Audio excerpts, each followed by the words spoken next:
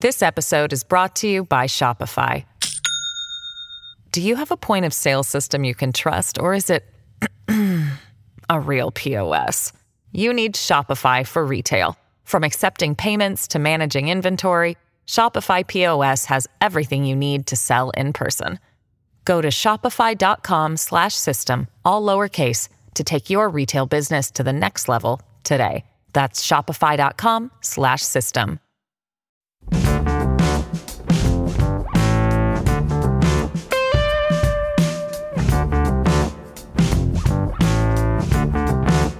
Russia's becoming a richer society, a more complex society, a more educated society, and with that become preferences for a more open system of government. And now, The Good Fight with Yascha Monk. Welcome to a podcast that searches for the ideas, policies, and strategies that can beat authoritarian populists like Donald Trump over the next 4 years and the next 40. As you know, there were elections in Italy a few months ago, and it wasn't clear what kind of government the country would get, or whether it would be able to form a government at all. Populist parties of different stripes won nearly 2/3 of the vote, and it wasn't clear what the path forward might be. Well, it now very much looks as though Italy will have a new government, and it is a strange postmodern iteration on the old historical red-brown pacts. One of the governing parties is going to be the frightful League, which used to be called the Northern League, a deeply xenophobic party. And the other movement is called Five Stars. Its origins are complicated, but it started very much on the left with a comedian, Beppe Grillo, who in some ways had similarity with somebody like Jon Stewart, railing against the failings of Silvio Berlusconi's government throughout the 2000s and the early 2010s, and calling for some pretty left-wing positions like more environmental protections, public ownership of municipal water, and so on and so forth. Well, these two parties are now going to form a government together. And though that is puzzling at first sight, it shows what I've been arguing about populism for a long time, which is that the particular policy positions of populists are ultimately less important than their political vocabulary and political imagination. What populists have in common is that they claim that they alone stand for the people, that political elites are so deeply corrupt that they need to be swept aside and the system itself deeply reformed, and that there's no legitimacy to anybody who wants to put obstacles into the way of the people expressing their will directly. And once you agree on those points, you can apparently cooperate even when you seemingly come from different sides of the political spectrum. Greece has a similar government with a far-left Syriza party in coalition with a far-right party, ANEL. Italy is now following in its footsteps, a much more important country in Europe. And my fear is that we will see more red-brown coalitions between authoritarian populists in the years to come.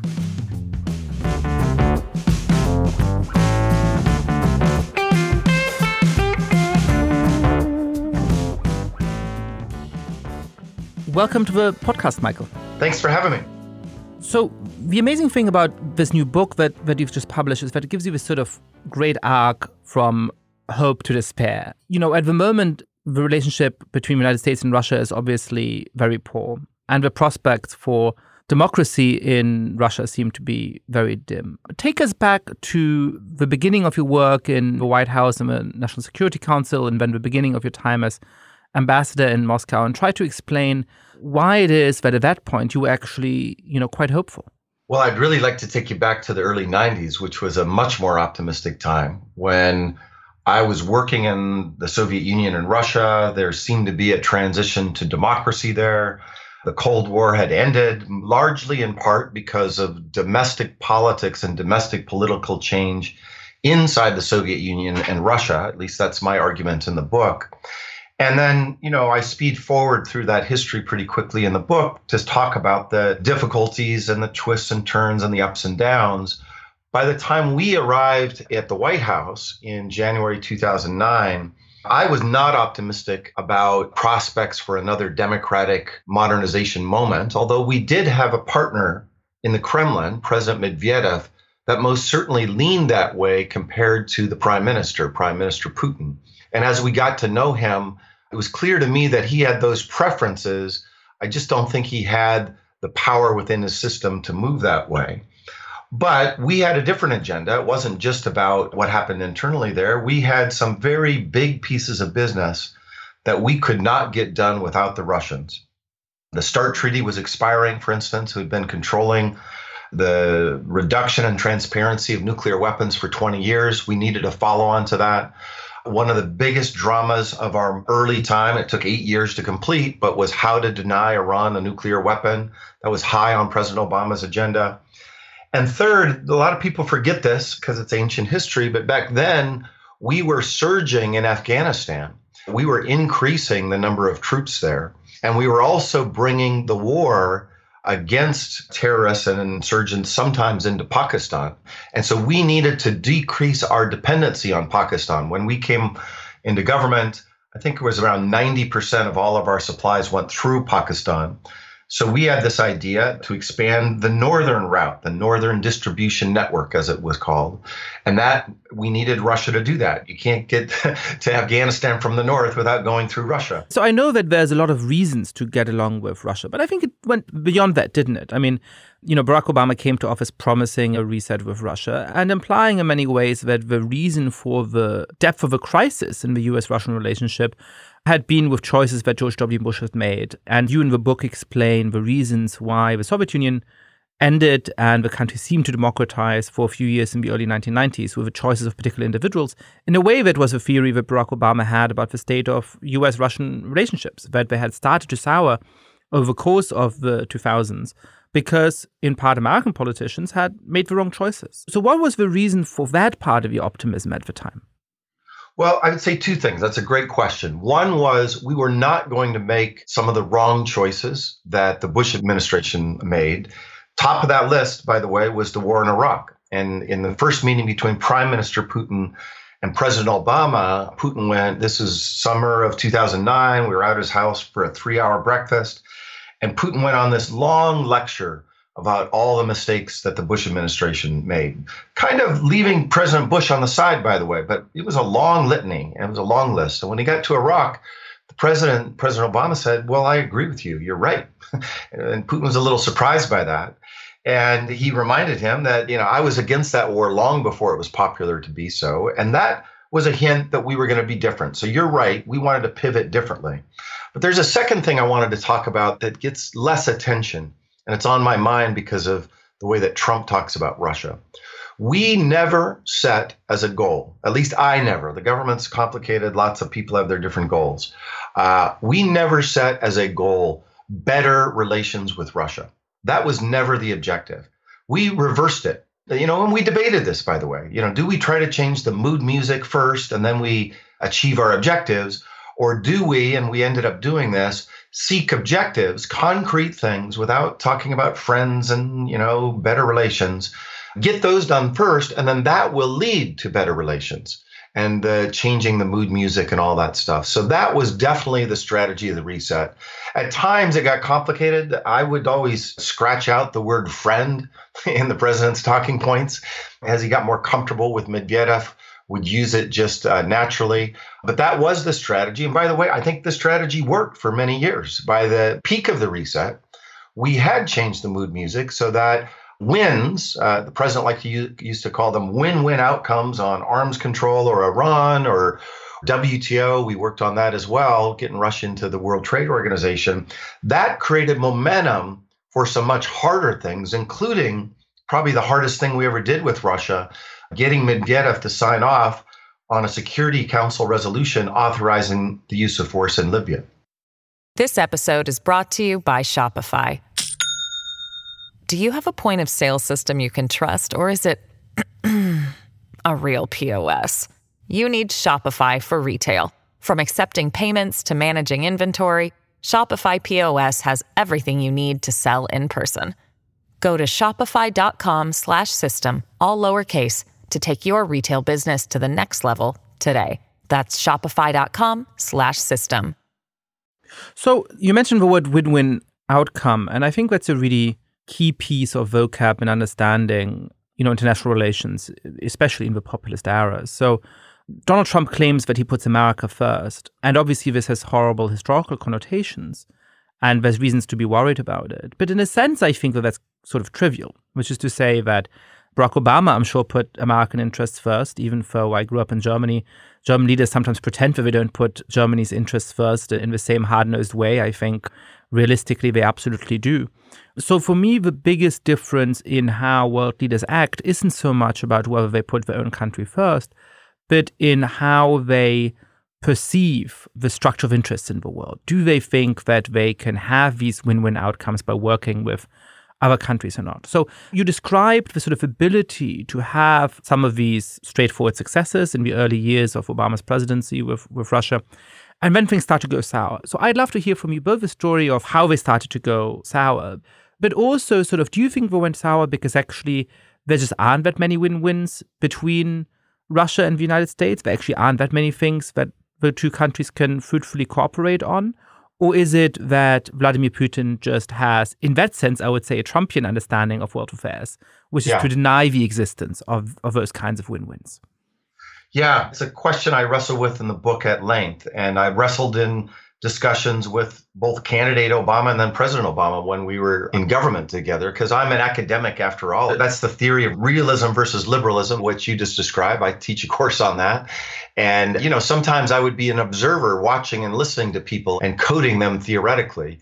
And here's what I would say happened from my point of view. Medvedev definitely bought into in academia, we would call it a liberal view of the world. That is, it's not zero sum, that this can be good for Russia, good for the United States.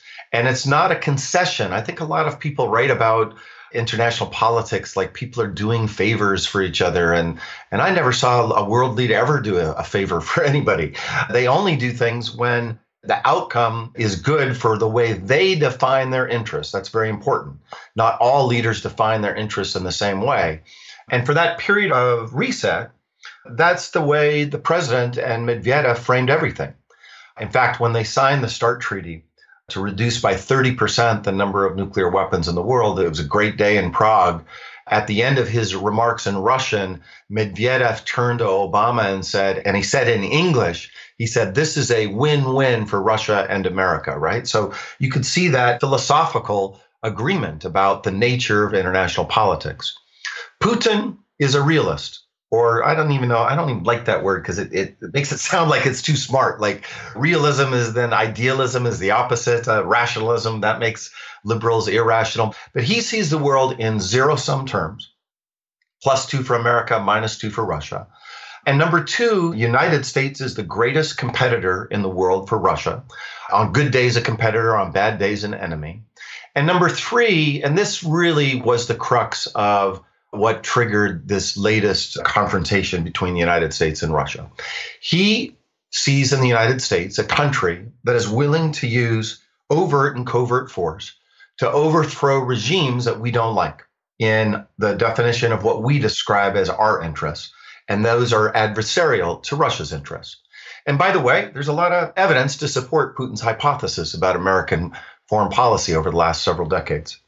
And to me, the downward spiral really starts in Tunisia, of all places, because it's the Arab Spring. It's Tunisia, it's Egypt, then Syria and Libya. And in all of those cases, I worked at the White House then. Most of that year, I worked on the Middle East, by the way, because of my background in democratization. We were reacting to those events. We were not sparking those events.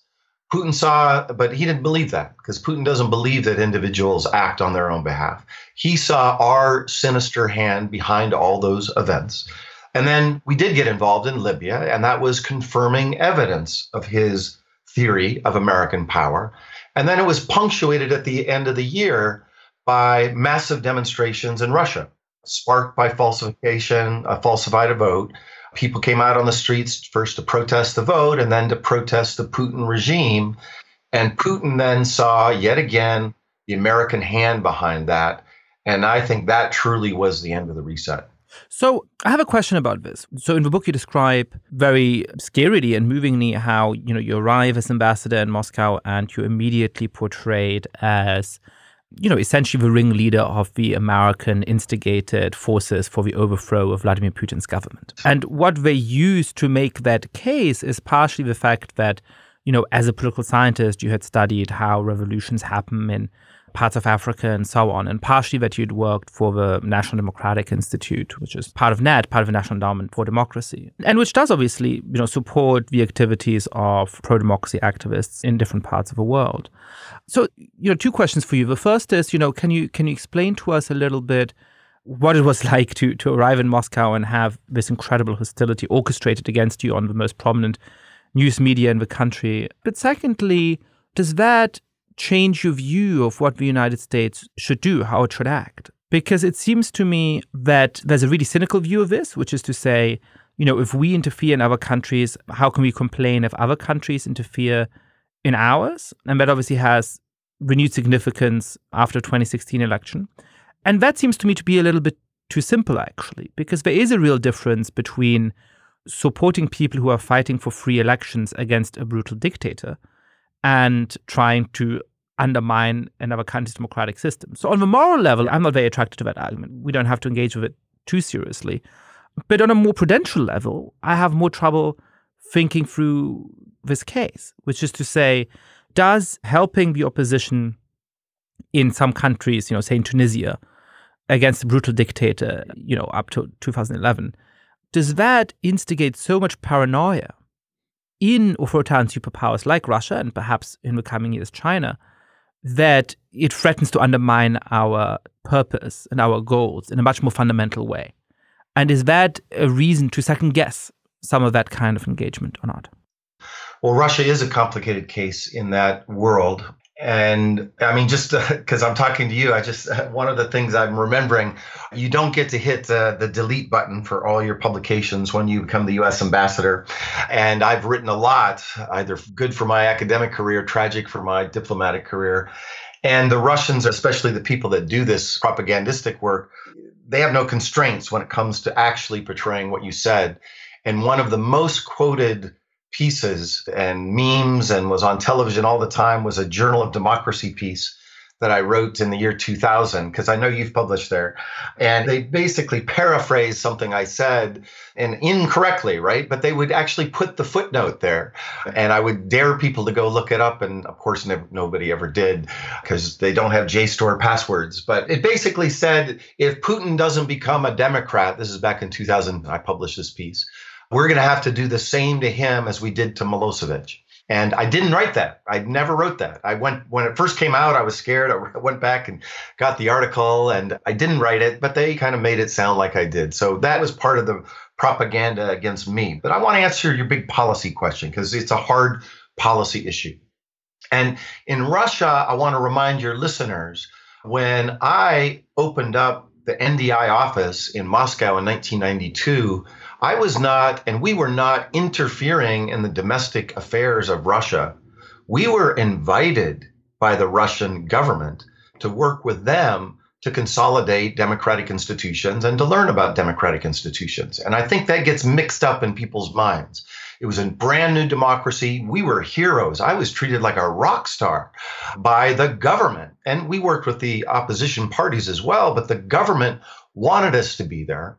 And just to give you a flavor of what we talked about in those seminars, we would have a workshop on electoral laws. What's the difference between first past the post and proportional representation? We would have a workshop on federalism. We would have a workshop on how to win elections, campaign technology. In other words, most of what we were doing, I believe, was education about how democracies work. But here's the complicating part. Russia then becomes more autocratic under Vladimir Putin, pivots in this other way. And yet this work that started in the 90s would continue on until actually it happened on my watch in 2012. The Russian government said, we no longer want you to be here and with all your partners. And that's the year they closed down USAID and ran out of the country NDI and their counterpart, the International Republican Institute. We did a policy review in 2009. I was the person running point on it. And as part of the reset, we said very explicitly in our documents, once they're declassified, we are going to practice dual track diplomacy. We're going to engage with society, and we're also going to engage with the government, vice versa, right? Government first, society second. And that's because we believe that universal values, A, are universal, and B, the advance of them serves America's interests as well as other countries. And by the way, I don't think Medvedev disagreed with that as president in 2009. When we talked to him about it, and I listened to him talk about it, he was not opposed to that strategy.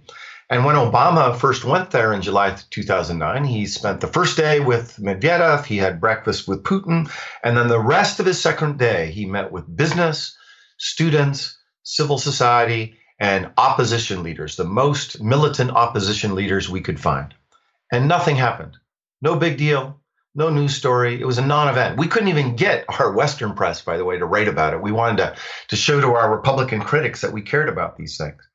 But fast forward to 2011 and then 2012, when I arrived as ambassador, we were doing the same thing. We were practicing exactly the same policy. We didn't change anything, but the context had changed radically in Russia because of the demonstrators out on the streets challenging Putin's regime. And one last thing, I'm sorry to go on long about this, but this means a lot to me. We never gave any money or in-kind support to the political opposition. That was a line we were not going to cross in the Obama administration. But you hinted, and I think it's really important for people to remember, in other countries, in other administrations, they did cross that line. Serbia 2000 is one I used to hear about all the time, where the U.S. government and most likely the CIA gave millions of dollars to the opposition there. And so trying to explain the difference between our nuanced policy in Russia in 2012 and those other cases, I tried many times as an ambassador, but very difficult thing to explain. So I agree with you on the facts in Russia. I guess the question I have is a little broader than that. The way that I look at the world, I agree with you that there are certain universal values, that I start from the rights of individuals. I am a liberal in that philosophical sense. And I want to promote not our particular way of life, as some American presidents like to put it, or our particular cultural values, but the respect for each individual's rights. And I don't think that we have some great principled reason for why we should think that a society which is suffering under a brutal dictator, somehow that culture of a dictator being charged needs to be respected. I think that's a form of cultural relativism I personally reject. And so I'm, in principle, quite comfortable with a view of a world in which I say, well, obviously, we should stop especially autocratic powers from trying to influence our elections. And at the same time, there's nothing normatively wrong with us going out into the world and supporting opposition movements in different countries fight against brutal regimes. And in fact, full disclosure, I came back about a week ago from Dakar, Senegal, from the World Movement for Democracy. Oh, you were there? I was there, in which a lot of the people who are supported by some of these American institutions and lots of other civil society actors around the world come together. And they're, wonderful, inspiring activists who are organizing civil society and protecting minority groups in brutal regimes around the world. And, my instinct is to be unapologetic about that work. That seems like the right thing to do. But I guess the question is, does it then give rise to that kind of paranoia in countries like Russia? So how do we deal with simultaneously shutting down foreign influence in our elections and defending on principle, or perhaps making some compromises on the circumstances under which we support or don't support various kinds of opposition movements and dictatorships around the world? Yeah, it's a complex question. And, in Russia, it becomes a whataboutism story all the time. And, if you're doing this here, then why can't we do a similar thing in your country? I guess the way I look at it, I'd say a couple of things. Number one, there has to be clear red lines. And I do not believe, and I probably wouldn't have said this a decade ago, by the way. So my ideas on this have evolved. I wrote a whole book, by the way. The last book I wrote was called Advancing Democracy Abroad, Why We Should and How We Can. And since writing that book, I think I've changed a little bit. So one, I would say no direct U.S. government money to political parties and political candidates. That's a law we have in my country, so that's a norm we should respect abroad. And I say it both for normative reasons, but also practical reasons. You do that and you immediately are tainting people in places like Russia that have no chance. The leader of their opposition, by the way, just to give some context to it, his name is Alexei Navalny, just arrested last week again. He never met with me. He did not want to be seen with me because he didn't want to be tainted by an association with the US government.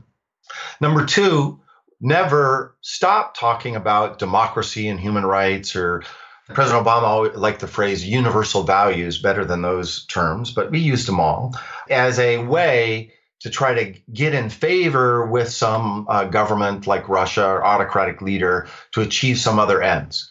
And again, I think it's a normative thing. I don't believe in that kind of linkage. And I also think it's a practical thing. I think people are naive to think that by talking about democracy, they're going to do you a favor. Putin's only going to do what he thinks is in his interest, irrespective of what you say about democracy and human rights. And then number three, the hard part is what I call how do you support nonpartisan, non-governmental organizations? And the two parts are hard about it is what's an NGO that's nonpartisan? And then under what conditions of transparency and legal infrastructure do you have in place to allow them to operate? Because we have those NGOs in America, by the way. I work at an NGO called Stanford University, and we go out and seek foreign funding for some of the projects we do, but there are laws that govern it.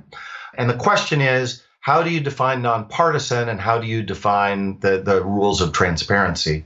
And the first one was especially difficult when I was ambassador, because back then, NDI, National Democratic Institute, supported an election observer group called Golas Voice. And their job was just to enhance free and fair elections and monitor elections, right? We considered that nonpartisan work. Putin considered it highly partisan work because monitoring their elections meant that you were helping the opposition in an election that he was trying to falsify. And that became a big source of tension. Last thing I'll say on this, I think we in the US, I can't speak for other countries, but I think we in the US would do ourselves a great favor to clean up the boundaries between the state and non-state actors. You know, today you have USAID in the business of democracy promotion. That's part of the government. You have DRL, an entity in the State Department that gives grants to non-governmental organizations abroad. Then you have NED that you mentioned, the National Endowment for Democracy, which is separate from the government, but gets its money from Congress.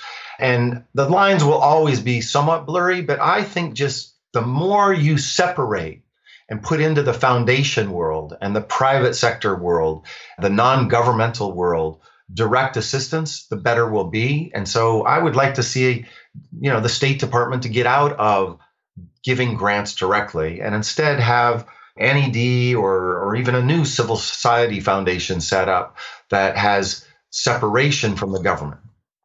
That's a great and pretty convincing answer in my mind about sort of how we should govern our behavior abroad. What about the inverse? So obviously, we're still getting to the bottom of what exactly happened in the 2016 elections with Russian interference, but it's quite clear that the Russians did try in one way or another to influence the elections. How do we respond to that, both in terms of bilateral relationships with countries that clearly have a hostile intent to undermine our electoral process, and in terms of the institutions and procedures we need in place in order to stop them from doing that? And, to what extent is this a question about Russia as opposed to, all other countries in the world? I started to think over the last year or two that China, in the long run, is going to have far greater capacity and potentially far greater incentive to try and do at scale what, the Russians have proven the concept for. And I think in that sense, the Russian interference may be an opportunity because it allows us to figure out what our defenses need to be before we potentially face an even more concerted attack. Yeah, I agree. Although I don't think we're using that opportunity very well right now. But we're not using many opportunities very well right now, I think. That's true. That's a good point. Well, first of all, only recently have Americans begun to talk about disinformation and fake news. But these are old traditions. And most certainly when I was ambassador, I experienced it directly. Disinformation about me, photoshopping my head onto somebody else to make it appear that I was campaigning for the opposition, taping my speech I gave at a hotel one time and then releasing that to make it sound like I was plotting a revolution. And the worst of it was actually just 3 months into my ambassadorship when a video started floating around the internet accusing me of being a pedophile. And I tell you that story because that disinformation, how do you prove a non-event? How do you fight with it? You go on to Yandex today, the Russian search engine, you'll still get 3 million hits if you put in McFaul pedophile. And we have not come to terms with this, how to deal with this appropriately, right? And then we saw all of these techniques in 2016. And obviously, Putin wanted Trump to win and Clinton to lose. And he did things to try to help. Whether it mattered in the margins of the election, that's a social science question that's hard to answer. But his intention, I think, was clear. And I just feel like we're, as a country, because of our division and Trump's paranoia about talking about what actually happened in 2016, we're just not having the proper conversation. But I have 3 or 4 ideas, having lived with this stuff and now dealing with it. Number one, resilience. So we just have to strengthen our ability to conduct our election without it being penetrated by cyber agents. And you're absolutely right. Russia's only one of many. And just basic things like a paper trail for all votes. We don't have that in this country. Or dual authentication for anybody who is involved in the vote counting process. We don't have that in this country. And other cyber enhancements, which we've barely done. That would be the first thing, resilience. Second, and this is more complex, I think, how do we regulate in a more sophisticated way Russian and future Chinese and other countries' use of our openness to influence our politics? So should Russian government entities have the right to purchase ads to influence our outcome? I think the answer to that is no. But should Sputnik, which is a Russian news organization completely controlled by the state, serving the interests of the state, this is not the BBC or RT for that matter, more famously, should they have the right to tweet, as they did in 2016, hashtag crooked Hillary? That's a harder question. I don't know about that. My sense is no. My sense is that we should not make that illegal, but perhaps we should make it clear to the readers of that this is a foreign government entity. And how you do that, working with internet companies here, some are already experimenting with it, but I think that would be at least provide information of who these entities are. Third, obviously, I skipped it before, but no, we have an electoral law that says foreigners are not allowed to contribute to candidates, so they shouldn't be able to contribute in kind to candidates in other ways. Then on the far end of the hardest part is what is the role of social media companies in this realm? And if they don't do it, then it'll be regulation. And I don't have a clear answer, but I do think that they have to assume some responsibility. For years, and I know all these companies well, I live here in the Valley, they've always claimed that they're not in the news business, just the infrastructure for information. And that claim I always thought was false, but now I think it's been proven false. An algorithm is an expression of an editorial policy. And the Russians game those algorithms. I mean, I know these people. These are people might find this funny, but I know the head of RT. I used to see her often as ambassador. That's what you do. I know the guy that created Sputnik. He's a friend of mine of 25 years. Went over to the dark side, but we still socialize. And they spend a lot of time gaming algorithms. And most effectively, RT just dominates YouTube. Fantastic what they do there, and not just photos of cats. You go to YouTube, for instance, I ask your listeners to do it, and put in White Helmets, the NGO that works in Syria, and the first 10 or 15 hits will be dominated by RT and their like-minded entities. And that's happening because YouTube allows it to happen, and I think they have to own that. I mean, one suggestion I've made is, for every RT piece you put up a BBC piece right next to it. Make them appear in the feed together without comment about what's better or not, but at least so it's there. It's not just only the Russian propaganda dominating it.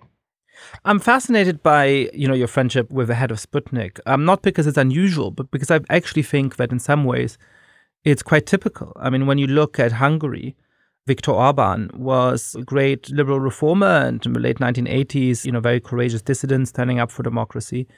Yeah. And he's friends with all of the people on the other side. I was on a panel recently with Adam Michnik, the great Polish dissident, who was good friends with Viktor Orban in the late 1980s and told stories about that. And as you mentioned both in the book and in our conversation so far, there are many figures like that in Russia who you were friends with when you were living there in the 90s, who then sort of slowly went to the dark side. Coming back to the sort of implicit debate, which I think is really a fascinating thing about Russia, of is this all because Vladimir Putin turned and then the incentives for everybody else turned?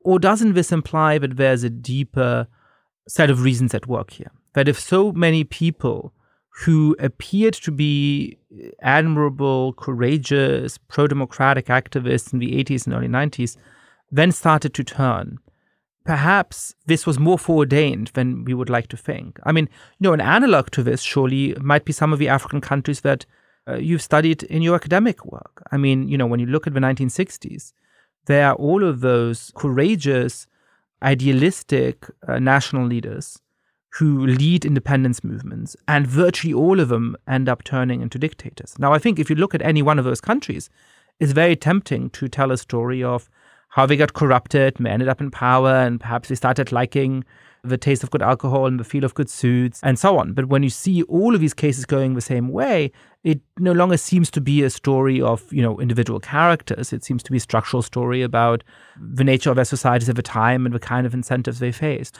So coming back to Russia, do you think that if Vladimir Putin just happened to have had a different personality, or, to psychoanalyze in the way that some friends of Putin sometimes like to do in Western Europe, if only his mom had been nicer to him, or, George W. Bush a little bit more friendly or something like that, things might have gone differently? Or is this really, in retrospect, was the hope for a reset and the hope for these close relationships with Russia actually, with the benefit of hindsight, always doomed to fail? Yeah, in some ways, that's the fundamental question of my book. Structures versus agents, and do individuals matter? Was there contingency? I lean on that side. And I even run a few counterfactuals in the book from time to time where I say it was not all predetermined. And in part, there's pretty strong evidence to support that, because we had a different relationship with Russia in the 1990s. And then we had a different relationship with Russia under Medvedev. And so even in the narrow constraints of the Putin regime, the change of presidents moved the relationship in a different way. That's a pretty good social science outcome, by the way, a real life test of do individuals matter. The objection to that would be to say that Russia has an interest in alternating its behavior a little bit, and that there may be that what sort of the individuals can do is to sort of determine which phase takes place when, but that the underlying direction of travel was always going to be the same. Well, yeah, but that kind of determinism, I think, is really dangerous. I mean, we used to have grand theories about German culture and thriving for autocracy, and Japanese, that they all love dictators. And boy, those look silly, those theories. 40 or 50 years ago, even one of my colleagues at Stanford wrote this big treatise about how Catholic countries, people who believe in Catholicism, love autocracy because most countries in the world back then, majority Catholic, were autocratic. Those theories look really strange. And so I really push back on this cultural determinism stuff, because I just... Yeah, the point I was making was not cultural determinism. I agree with you on that. It was more specific to the Putin-Medvedev relationship. The question is, are these two independent agents who actually would be pushing Russia into a very different relationship with the United States? Or is it more of a good cop, bad cop routine, and there's a sort of phase shift between them? But you're still focused on Putin. That's my point, right? You're still saying Putin mattered in the Putin regime. And what I'm trying to say is Putin was not foreordained to be the leader of Russia. In fact, let me tell you how he became the leader of Russia. It was a complete accident of history. Boris Yeltsin was the guy that was running Russia in the 1990s. Putin was a small figure, lost his job in St. Petersburg, by the way, through a free and fair election. That's interesting. Now I think about it. When Sobchak lost, he was looking for a job. And one of his buddies, Anatoly Chubais is his name, gave him a mid-level job working in the Kremlin for Boris Yeltsin, right? A guy with very different preferences than we later see with Putin. The heir apparent back then was a guy named Boris Nemtsov. He was a governor out in Nizhny Novgorod, a reformer, a Democrat, liberal, more liberal than me, probably, leaning towards the West. And at a time of economic dislocation, the World Bank says it was 3 times as worse in Russia then as the American economic depression. He won re-election as a reforming Democrat. Oh, and by the way, he was Jewish and openly Jewish. And Yeltsin brings him back, makes it very clear he's the heir apparent to everybody. It was a signal to the elites. He said it on television. He really liked this guy, names him first deputy prime minister. He's cultivating him to be a national figure. And right in the middle of that, in 1997, that happens. The next year, there's a global financial crisis that hits Russia, August 1998, that compels the government to have to resign because the government crashed. The ruble crashed, the markets crashed. So Nemtsov is out. And see the story I'm telling, right? It has nothing to do with the regime. It has nothing to do with Russian history or even Yeltsinism. That happened. The government had to resign. And for reasons that have nothing to do with societal demand, it has to do with protecting Yeltsin and his family's property rights. He chooses this obscure guy, Putin, August 1999, to become his prime minister. Only 7% of Russians even could recognize his name back then. Whether they had a plus or minus, they couldn't because they didn't know who he was. 4 months later, he becomes acting president, and then he's elected president. So Yeltsin chose him, not the people. There was no demand for him. Whereas Nemtsov become president, I think the history would have been radically different. That sounds convincing to me. I'm not sure that I do believe in sort of certainly structure as all-encompassing. It's obviously a competition between those two factors in every circumstance. Yeah, it's not black and white. I want to be clear. Of course, it's not black and white. But there is a big bias. Now I'm going to put my Stanford political science hat of 30 years. One thing I learned in the government is that individuals do matter, but we don't, as social scientists, have very good ways of studying those outcomes. And so what we do is we just dismiss them. And we have a selection bias to things that we can measure. And I think that misses a lot of contingency that I saw firsthand when I worked in the government. That's a crucial point about the state of contemporary political science, which I completely agree with. I wrote a piece in the Chronicle of Higher Ed leading up to the election, making a similar point, which is that there was a big crisis in 2008 in the economics profession. Because people rightly asked, why didn't we predict the Great Recession? And we didn't have an equivalent crisis in political science, even though we should have done, because all of us certainly signally failed not just to appreciate the importance of the rise of populism across Western Europe and North America, but particularly the rise of Donald Trump. And I do think that in complicated ways, that has to do with the very thing you said, which is that you would think if you ask a freshman in college, what is political science? They would probably describe, and I think rightly so, a topic area. Well, political science is, the study of what goes on in politics, what drives different kinds of outcomes in politics, what different parts of the world are like, and so on and so forth, right? That is not, in many ways, how political scientists now describe it. They would say that what political science is defined by is a set of methods. And so rather than being guided by the most important questions, and then obviously trying to answer each of those questions in the most methodologically rigorous way we can, we are constrained by a set of methods, which means that the incentives for young scholars are to develop expertise in the most fancy methods and apply them to questions, whether they're interesting and important or not, because it is the mastery of the methods rather than the answering of important questions that actually leads to sort of career progression. But I want to get back to Russia, and one of the nice things about a story that gives real space to contingency, and you're right that particularly international relations doesn't do that much in the academy at the moment. But one of the optimistic things about that is that it allows for contingency to happen down the line. Yes. Perhaps at some point Vladimir Putin decides to retire, or perhaps more realistically he passes away or something like that. And who knows what the next Russian leader might do, and who knows what elections look like then. I had on the podcast recently Vladimir Kara-Murza, who you may know, a Russian opposition figure. And he is very optimistic about the fate of democracy in Russia. How optimistic are you at this point about the future of the political system in Russia and the future more broadly of US-Russian relations? Well, that gives me a great chance to go back to structures and agents and to make sure our listeners understand that it's not one or the other, right? And your point earlier that you need to understand how these things interact is important. I love the idea that we need to have the same self-reflection after the election of Donald Trump in political science, as economists have. But let's leave that for another day. I am an optimist, and maybe that's because I was born in Montana and has nothing to do with being an academic or not, because we're optimistic people. But here's the way I think about that. One is a structural argument. The forces of modernization that we have seen in other parts of the world and over hundreds of years that lead to pressure for more open society. I think those forces have been at play in Russia over the last 30 years, up and down in different ways, but they haven't gone away. Russia's becoming a richer society, a more complex society, a more educated society, and with that become preferences for a more open system of government. I think the evidence for that, the polling evidence and just that trend, I do not believe that Russia is somehow going to buck that trend, unless that trend around the world, and you're more expert than I am, has already begun to fade. But I don't see it that way. I see that happening. And just anecdotally, now to put my ambassadorial hat on, I just met too many Russians, too many thousands of Russians who just wanted to live a normal life and travel to the West and do better for their kids and don't like corruption and want their vote to matter when they vote, that it's not being distorted by somebody else. And the protests that were happening when I was there, hundreds of thousands of people protesting. In fact, let me tell you a story. I was at an internet high-tech company one day after one of the biggest demonstrations.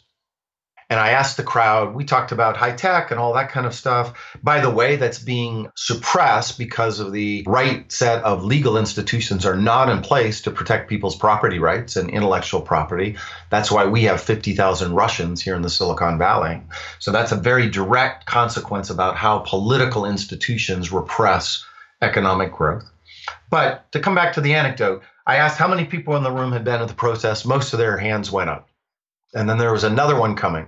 The one that they had all been at, some people got arrested for the first time. And in fact, things got a little violent and some people are still in jail today. That was the May 2012 demonstration. And I asked, well, who's going to be at the next one? And only 3 hands went up. And there must have been some look of surprise or disappointment on my face because a young woman said to me, Mr. Ambassador, I think you're misreading what you just saw here. I'm not going to protest next time. I have 2 children that I have to take care of. She was an engineer.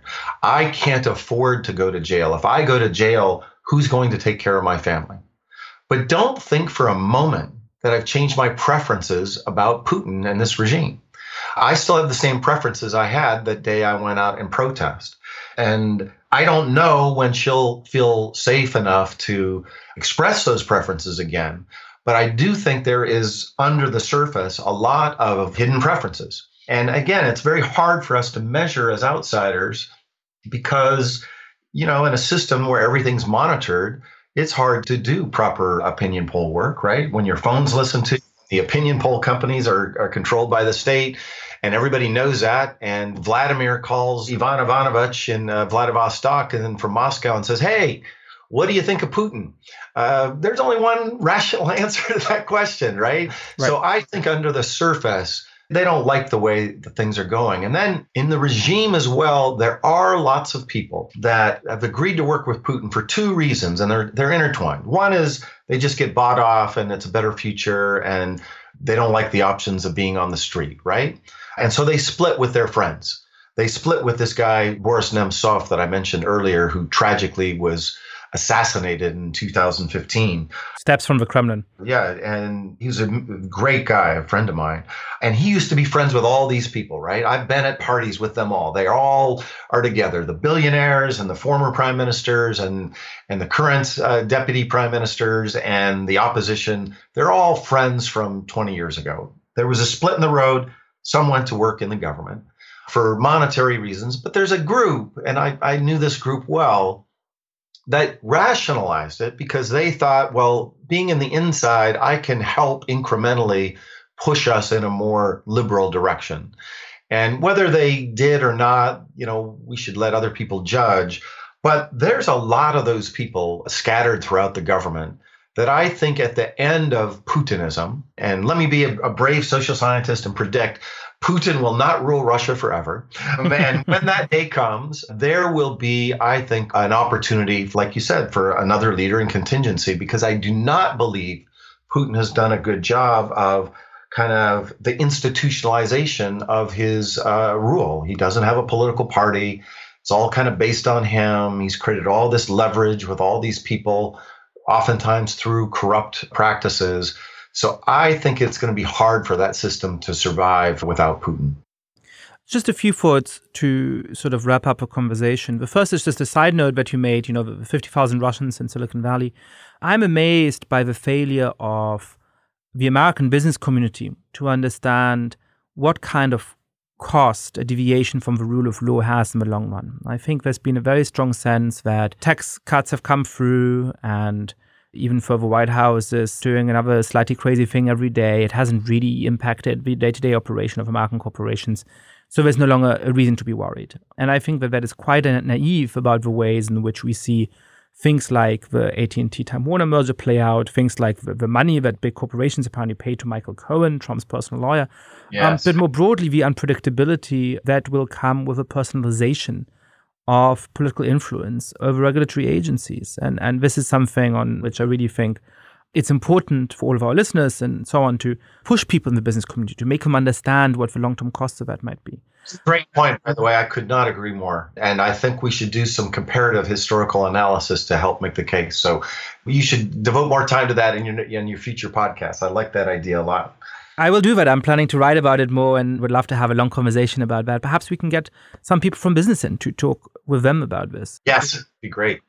The second thing is about sort of optimism and pessimism, especially bringing it back to, the core concerns of this podcast, which is populism in the United States and Western Europe. But there's sort of a few points I want to make there. I mean, one is about distinguishing carefully between people's more tolerant attitudes and preferences for a relatively open world and their attitudes towards democracy. Because I think, unfortunately, that these two things don't go as closely together as people think. So I do think that modernization theory, the basic belief that as countries become more affluent and more urban, they start to be more tolerant, for example, towards sexual minorities and so on, tends to be true. And there are some countries where that takes a long time. Russia certainly is not a very friendly place for gay people and LGBTQ people today. But on that, I'm actually quite optimistic. I think over time, that will likely change. And we've seen significant globalizations on that in lived practice, if not always in the laws, in countries from China to other parts of the world. I'm not sure, though, that necessarily corresponds to a pro-democratic attitude. You see, obviously, populist movements that at least pretend to be very pro-gay, for example, in the Netherlands and in France and in other places.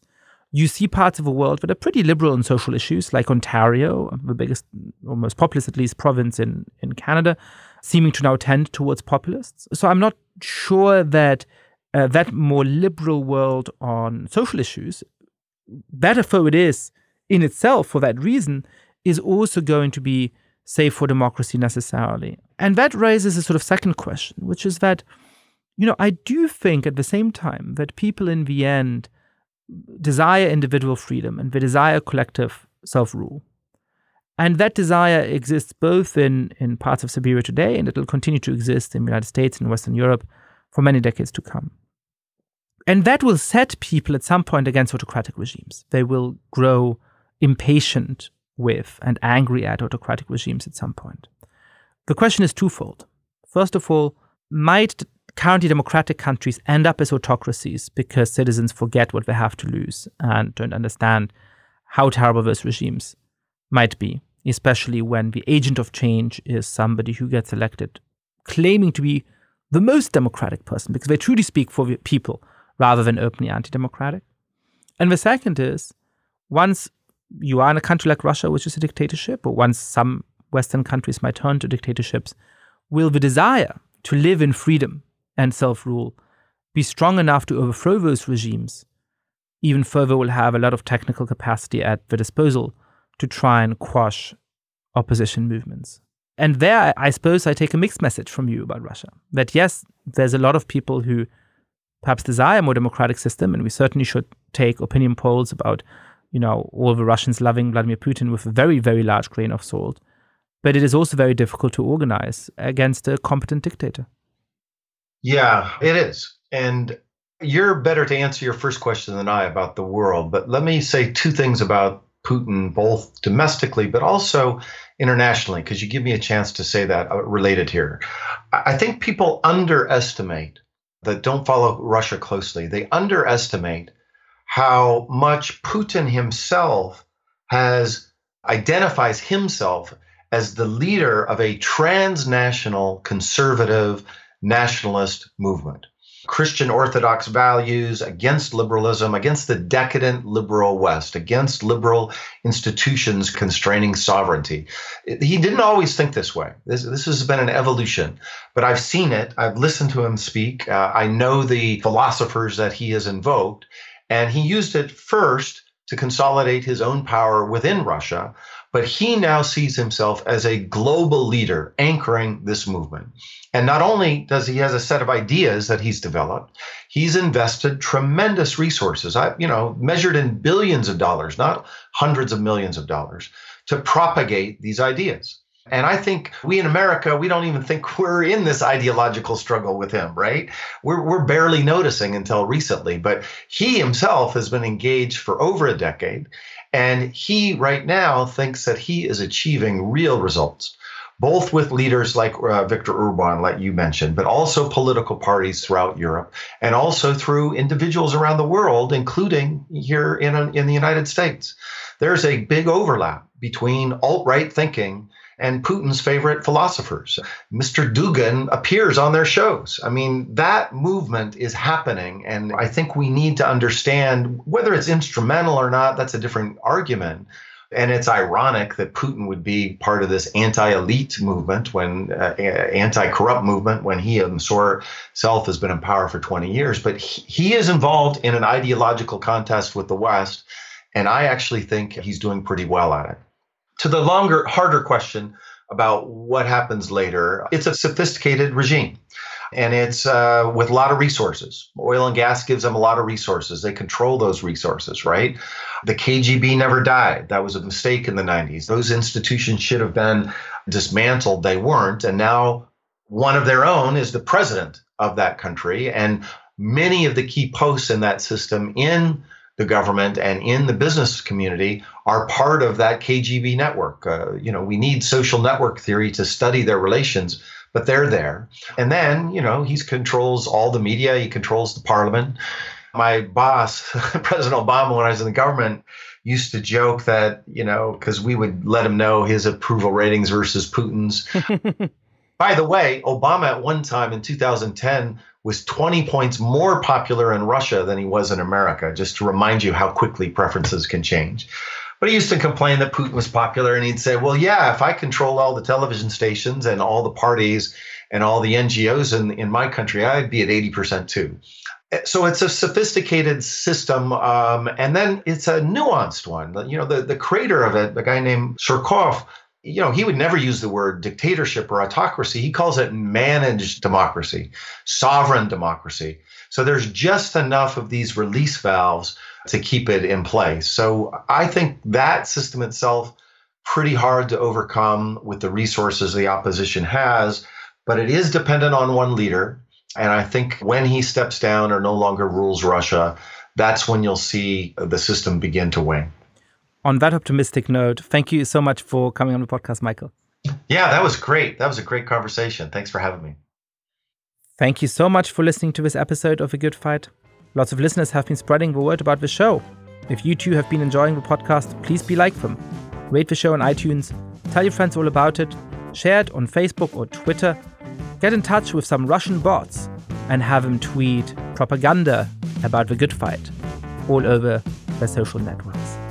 And finally, please make suggestions for great guests or comments about the show to thegoodfight@newamerica.org. Thank you for listening to this podcast from New America. This recording carries a Creative Commons 4.0 international license. Thanks to Silent Partner for their song, Chess Pieces. To learn more about New America, please visit newamerica.org.